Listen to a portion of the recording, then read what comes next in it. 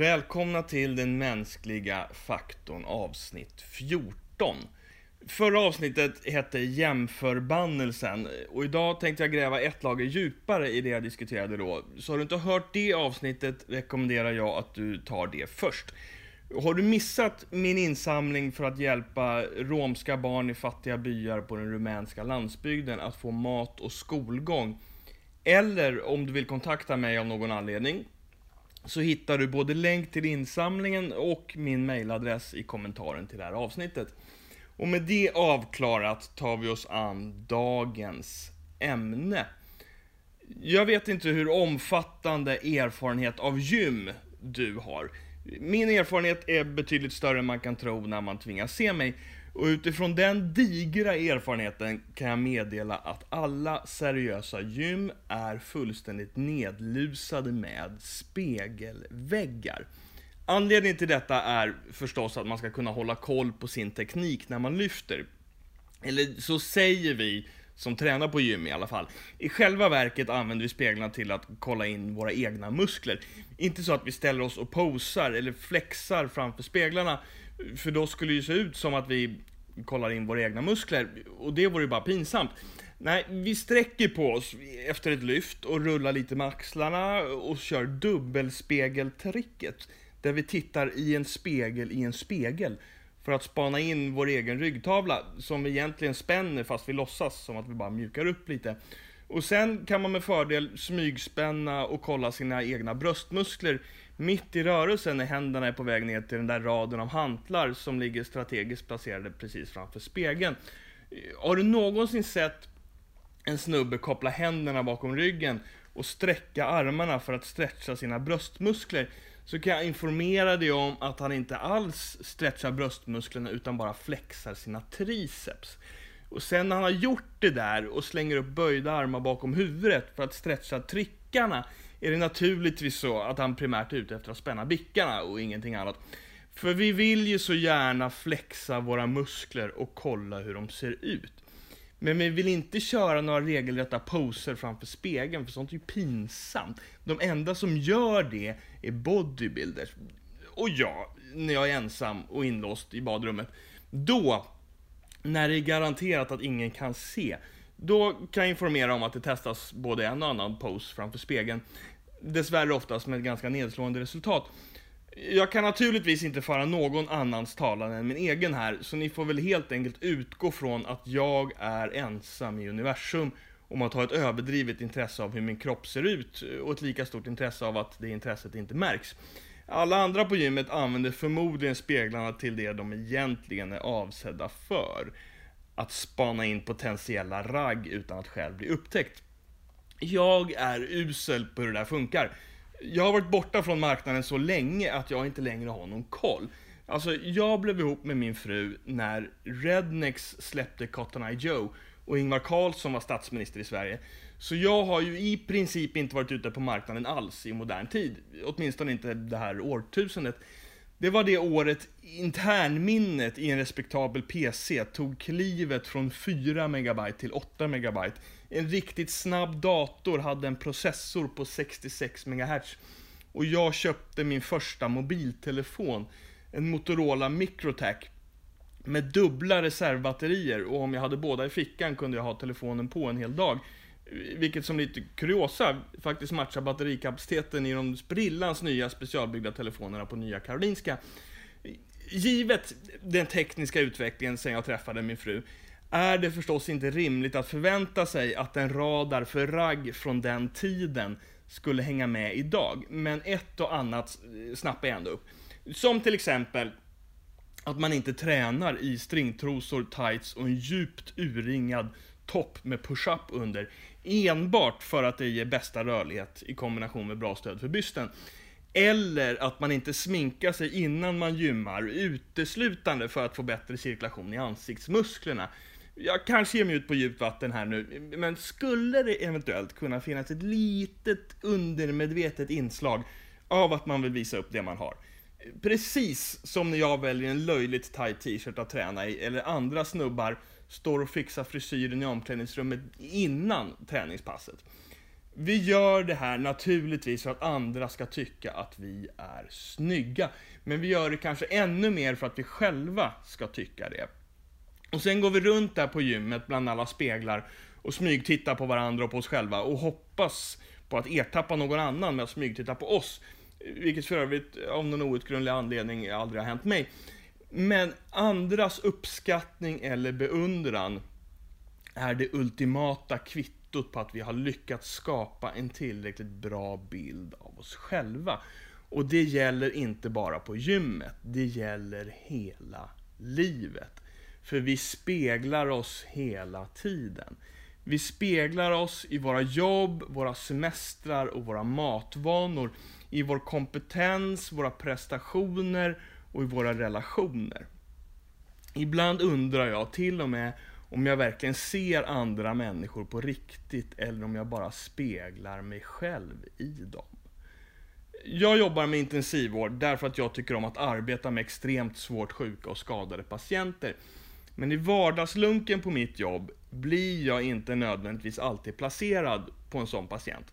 För även om alla våra patienter är svårt sjuka och i behov av livsuppehållande behandling av något slag, annars skulle de i princip inte vara hos oss, så finns det förstås grader. Vi har de där patienterna som efter en lång respiratorbehandling på grund av en svår lungsjukdom behöver ganska lång tid för att träna upp sin förmåga att andas själva igen. Och de patienterna kan behöva ligga kvar hos oss ett tag. De är fortfarande svårt sjuka och en knepig urträning i respirator är en utmaning att lyckas med. Men när den svåraste och mest dramatiska fasen är över förlorar jag tyvärr lite av mitt intresse. Vilket är hemskt, för det är en människa som ligger där. Och jag gör naturligtvis ett bra jobb ändå, men det är inte riktigt med samma engagemang och glädje. Jag försöker verkligen jobba med mig själv på det här området och i den processen har jag insett att det här inte bara handlar om min rastlöshet och mitt behov av dramatik och spänning. Det handlar minst lika mycket om min självbild. För jag speglar mig i de patienter jag tar hand om. Jag vill vara en som tar hand om extremt svåra fall och kan hantera dem. Och när jag då blir placerad på en respiratoruträning eller på en patient som egentligen är färdig hos oss men som inte har kunnat flyttas till vanlig vårdavdelning ännu på grund av platsbrist, då får den bilden av mig inte den näring som den vill ha. Då hotas min självbild. Och jag vet att det är både pinsamt och patetiskt, men det är ju faktiskt ont. Man skulle kunna tro att jag är helt ensam om det här, men jag vet att jag inte är det. Min mycket gode vän och arbetskamrat Johan, a.k.a. Mr. T, som jag berättat om ett par gånger förut, fick en gång en känsla av att det var något lurt på gång i buken på en patient. Vi var båda inne på det spåret och trodde att det var något som höll på att svullna där inne så att trycket steg, vilket i sin tur kan leda till att det blir syrebrist i olika organ i buken. Vi tog upp det här med våra läkare och gick sen in och mätte trycket i buken på patienten. Men det var inte alls stigande. Det sjönk. Vilket var goda nyheter för patienten. Men ändå blev Johan besviken. För han hade på något sätt investerat lite av sig själv, lite av sitt förtroendekapital i bedömningen att något spökade i buken. Vi har, både Johan och jag, vågar jag påstå, lite hybris när det gäller vår medicinska kompetens. Och när vi då gör en medicinsk bedömning som sen visar sig vara fel, så gör det lite ont. För det utmanar vår självbild av att vara duktiga kliniker. Och det gör ont. Det gör ont till och med när felet innebär att det faktiskt går bättre för patienten än det hade gjort om vi hade haft rätt. För hur mycket vi än bryr oss om våra patienter, och det gör vi verkligen, men hur mycket jag än bryr mig om dem, så har jag också ett hungrigt ego som vill få bekräftelse på sin kompetens. Det där sabla speglandet kan fullständigt förlora alla proportioner ibland. Jag är uppvuxen med en del småviltsjakt i de småländska och hälsingska skogarna och har även i hela mitt liv varit ganska kyrkligt aktiv. Jag var någonstans där från 11-årsåldern och några år uppåt också väldigt intresserad av domedagsprofetior och kryptiska bibliska visioner av vad som kan tolkas som framtiden. som vilken regular 11-12-åring som helst. Så, när Saddam Hussein brände oljekällor i Irak och Mikhail Gorbachev var rysk president med ett födelsemärke i pannan, om ni kommer ihåg det, så såg jag avgrunden öppnad och spy ut rök och ett odjur som såg ut som det hade fått ett dödligt hugg i pannan. För att bara ta några bibliska referenser. Det verkade ju i de där bibliska visionerna som att när domedagen närmar sig skulle det vara krig och oro i Mellanöstern och världens ledare kämpa om världsherraväldet. Och guess what? När jag var typ 12 så var det krig och oro i Mellanöstern och världens ledare kämpade om världsherraväldet. Vilket jag så här retrospektivt inser är något av en lågoddsare. Men den analysen hade jag inte riktigt förmågan att göra då. Jag såg jordens undergång torna upp sig vid horisonten. Vilket jag för övrigt nu i vuxen åldern inser att man kan ha olika syn på rent teologiskt. Men det är inte det vi diskuterar idag. Enligt min världsbild där och då var det i alla fall slutet för denna vår värld som nalkades. The end of the world as we know it. Så jag gjorde det mest rationella jag kunde komma på.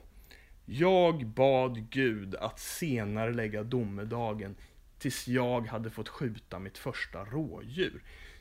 Farsan hade ju i sitt goda omdöme och sin stora visdom bedömt att Jakob Ansell, 12 år gammal, var mogen att skjuta med hagelgevär i syfte att döda djur. Och då vore det ju ohyggligt synd om domedagen skulle sabba det. Det där med att ställa allt till rätta, torka varje tår och hela varje sår, sätta ett stopp för all ondska och ställa missdådarna till svars för sina gärningar kan väl ändå anstå tills jag har fått sätta 200 hagel i pälsen på Bambi så att det blir overload i hennes hjärna och hon faller död till marken. Jag ser inga bra skäl till att vi inte skulle kunna komma överens om någonting här. Att vara en jägare var en väldigt viktig del av min självbild från 11-årsåldern och ett par år till. Och min självbild var så viktig för mig att jag fullständigt tappade the big picture. För mig var det en helt rimlig tanke att Gud skulle skjuta upp domedagen till förmån för mina efterlängtade framgångar med hagelgevär. Och jag önskar så innerligt att jag kunde avfärda det beteendet som en 11-årings barnsliga självupptagenhet. Men det kan jag inte. För de där tendenserna finns kvar i mig. Det är de som gör mig lite gnagande otillfredsställd när jag blir placerad på en, enligt mig, mindre stimulerande patient. Och det är samma sätt att tänka som får mig att tro att det eventuellt 14 miljarder år gamla och oändligt stora universum har en personlig beef med mig när jag först missar bussen och sen missar tvärbanan också. En 173 cm kort och 72 kilo lätt, åtminstone innan jul. Random 38-årig flintskallig dude i yogabyxor på väg till en indisk restaurang på Fleminggatan för att äta lunch med sin kusin. Jag slår vad om att Vintergatan tog en paus från att monitorera sina 400 miljarder stjärnor för att rycka till i hela sin 100 000 ljusårs bredd, enkom i syfte att få mig att missa ettans buss 11.47 i Broparken. Någon gång måste han ju lära sig att ta lite ansvar och gå hemifrån i tid, muttrade galaxen och puttade bussen och tvärbanan framåt. Och inombords ropar jag ut min frustration till Gud som inte kunde hålla Vintergatan i schack. För nu blir jag åtminstone 10 minuter sen till lunchen. Kan du bara, snälla, för ett ögonblick ge mig lite uppmärksamhet nu? Tack. Jag vet att det är krig i Syrien och svält i Sudan och att 60 miljoner människor är på flykt. Men jag har liksom en tid att passa nu. Jag lovar att varken kriget, svälten eller flyktingkatastrofen går någonstans medan bussen väntar in mig. Du hade bara behövt skicka en andfamilj som går över gatan vid busshållplatsen eller något. Det hade räckt om du hade hållit bussen där i 45 sekunder. Är det för mycket begärt? Det enda jag ber om är att få ta bussen till Fridhemsplan och komma i tid till min palak panir med naanbröd. Ska det vara så svårt? Det här är vad som händer när min självupptagenhet och mitt självbespeglande får härja fritt. Självupptagenhetens innersta väsen är ju nämligen just det att jag blir så upptagen med mig själv att jag inte längre berörs av det som sker omkring mig. Ett av problemen med det här beskrevs redan för tusentals år sedan inom den grekiska mytologin i berättelsen om Narcissos. Hunken som blev så förälskad i sin egen spegelbild i en damm att han aldrig kunde gå därifrån utan förtvinade och dog på platsen. Sannolikt i högar av sin egen avföring eftersom han aldrig gick någonstans. Men riktigt så explicit är inte myten, utan det är min egen slutsats. När vi fastnar i att bara spegla oss själva förlorar vi till slut allt annat. Vi blir så fixerade vid oss själva och vid bilden av oss själva att vi inte bara bryr oss mindre och mindre om andra. Vi kan till och med förlora förmågan att tillgodose våra egna faktiska behov eller adekvat bedöma de risker vi utsätter oss själva för. Narcissos tvinade bort och dog vid sin egen spegelbild därför att han försakade både andra människor och sina egna basala behov. Och sedan 2014 ser vi världen över hur fler och fler människor dör i samband med att de tar selfies därför att de både är ouppmärksamma på sin omgivning och utsätter sig för stora risker. Enbart för att kunna lägga upp en häftig selfie och få många likes.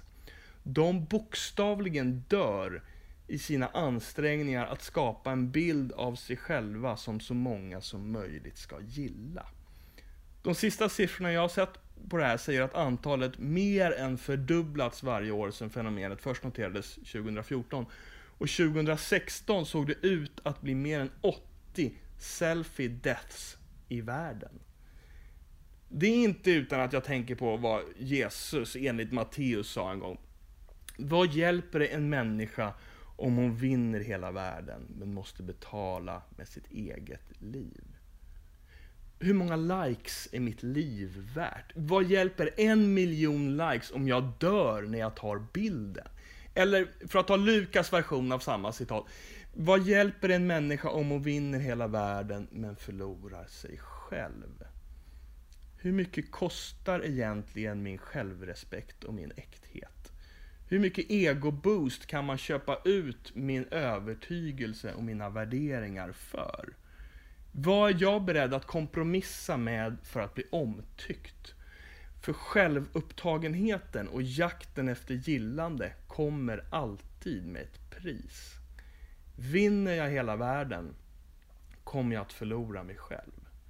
Är det inte precis det som händer med höga chefer och politiker som envist försöker hävda att allt de är ansvariga för fungerar alldeles förträffligt, fast alla som står på golvet och ser sanningen vet att det är bullshit? Men där uppe på toppen är man antingen helt ovetande om det, eller så mörkar man det för att skydda sin egen röv. Så man ljuger och manipulerar och sakta men säkert förlorar man sig själv. Och visst är det skönt att slänga den där sleven på höga chefer och politiker. Projicering är en fantastisk psykologisk försvarsmekanism när jag vill slippa ta itu med mina egna problem. För jag gör ju likadant som dem. Jag gör inte bara allt som står i min makt för att skapa en fin bild av mig själv att presentera för omvärlden. Jag gör dessutom allt som står i min makt för att övertyga mig själv om att bilden är sann. Därför förlägger jag allt skit som bubblar upp ur mina mörkare inre källor till någon annan. Om jag kan identifiera samma skit där, då kan jag nämna den vid namn, beskriva den och fördöma den och slippa göra något åt mitt eget mörker. Det är just det här, tillsammans med jämförandets förbannelse som jag pratade om förra gången, som självupptagenheten leder oss till. En ständig spänning mellan självgodhet och självförakt i den konstanta jakten efter likes och allmänt gillande. En kamp för att göra mitt personliga varumärke attraktivt och sen övertyga både mig själv och andra om att bilden är sann. Och ett narcissistiskt självspeglande som förblindar oss för den vackra värld vi lever i och de fascinerande människor som omger oss genom att förvandla allt och alla till speglar för vårt ego. I förra avsnittet berättade jag om hur min tro på Gud förankrar mig i att jag är älskad. Inte för vad jag gör eller kan eller hur jag ser ut, utan helt enkelt för den jag är. och att ingenting kan rubba det, eftersom Gud i min föreställningsvärld inte låter sig påverkas av mina omständigheter. Till skillnad från allt det där andra som jag försöker hänga upp mitt värde på när jag ska definiera mig själv, allt det där som jag kan förlora, så är ju Gud orubblig. Och om det är sant, så är det ju fantastiska nyheter. Men idag kommer vi till andra sidan av det där myntet. Nämligen att om Gud är helt omutlig när det gäller mitt värde, så är hen också rimligen lika omutlig när det gäller andra frågor. Som till exempel andras värde, skapelsens helighet och vårt ansvar för varandra och för vår värld. Flyktingarna vi stänger ute från Europa, familjerna som vi inte låter återförenas, tiggarna på trottoaren utanför Coop och de 842 miljoner människorna i vår värld som lider av undernäring trots att det finns tillräckligt mycket mat på planeten. Alla de människorna har samma orubbliga värde. Om jag ska tro på att Gud har skapat världen och alla varelser som lever i den, så följer också av det att jag tror på att Gud har skapat det klimat och den biologiska mångfald som vi med öppna ögon förstör med vår livsstil, vår konsumtion och våra resvanor. Att verkligen tro att universum och livet har sitt ursprung i Gud och att vi alla lever, rör oss och finns till i Gud på något mystiskt sätt och att Gud är personligen engagerad i vårt öde. Allt det ger en fantastisk trygghet och vila, men det bär också med sig en precis lika stor utmaning. För då spelar inte längre jag huvudrollen. Jag kan omöjligen vara universums centrum eller ens mitt eget livs centrum i en sån livsåskådning. För i ljuset av en sån tro blir min självupptagenhet orimlig. Om jag vill ha självbilden som man kan finna i Guds kärlek, då får jag ett ansvar för mina medmänniskor på köpet. Vill jag ha tryggheten i Gud får jag också utmaningen att göra den här världen bättre. Om jag vill sluta kämpa för att definiera och förverkliga mig själv och istället vila i Guds definition av mig, då släpper jag samtidigt taget om min självupptagenhet och kastar mig handlöst ut i ett oändligt kosmos som kretsar kring något helt annat än mig. För om Gud finns är jag ganska säker på att hen inte låter sig själv krympas till en snuttefilt. Det är klart han är farlig, som herr Bäver säger om Aslan i Narnia. Gud vore inte Gud om vi kunde diktera villkoren. Vill jag ha att göra med den trygga guden som älskar mig, får jag också ta den farliga guden som utmanar min självupptagenhet. Och faktum är att det skrämmer mig lite. Det skrämmer mig och jag är inte alltid så säker på hur jag vill ha det. Innerst inne vet jag att jag inte orkar med min självupptagenhet och min ständiga jakt på bekräftelse. Men det skrämmer mig att släppa taget om dem. I know what I must do, som Frodo säger till Galadriel i Sagan om ringen. It's just that I'm afraid to do it. Där har du mig. Jag vet vad jag behöver göra. Det är bara det att jag är rädd för att göra det. Där är jag. Vad du är kan jag inte uttala mig om och det tänker jag inte göra heller. Men jag kan uppmana dig att fundera på saken tills vi hörs igen om 2 veckor. Jag heter Jakob Hansell och du lyssnar på Den mänskliga faktorn.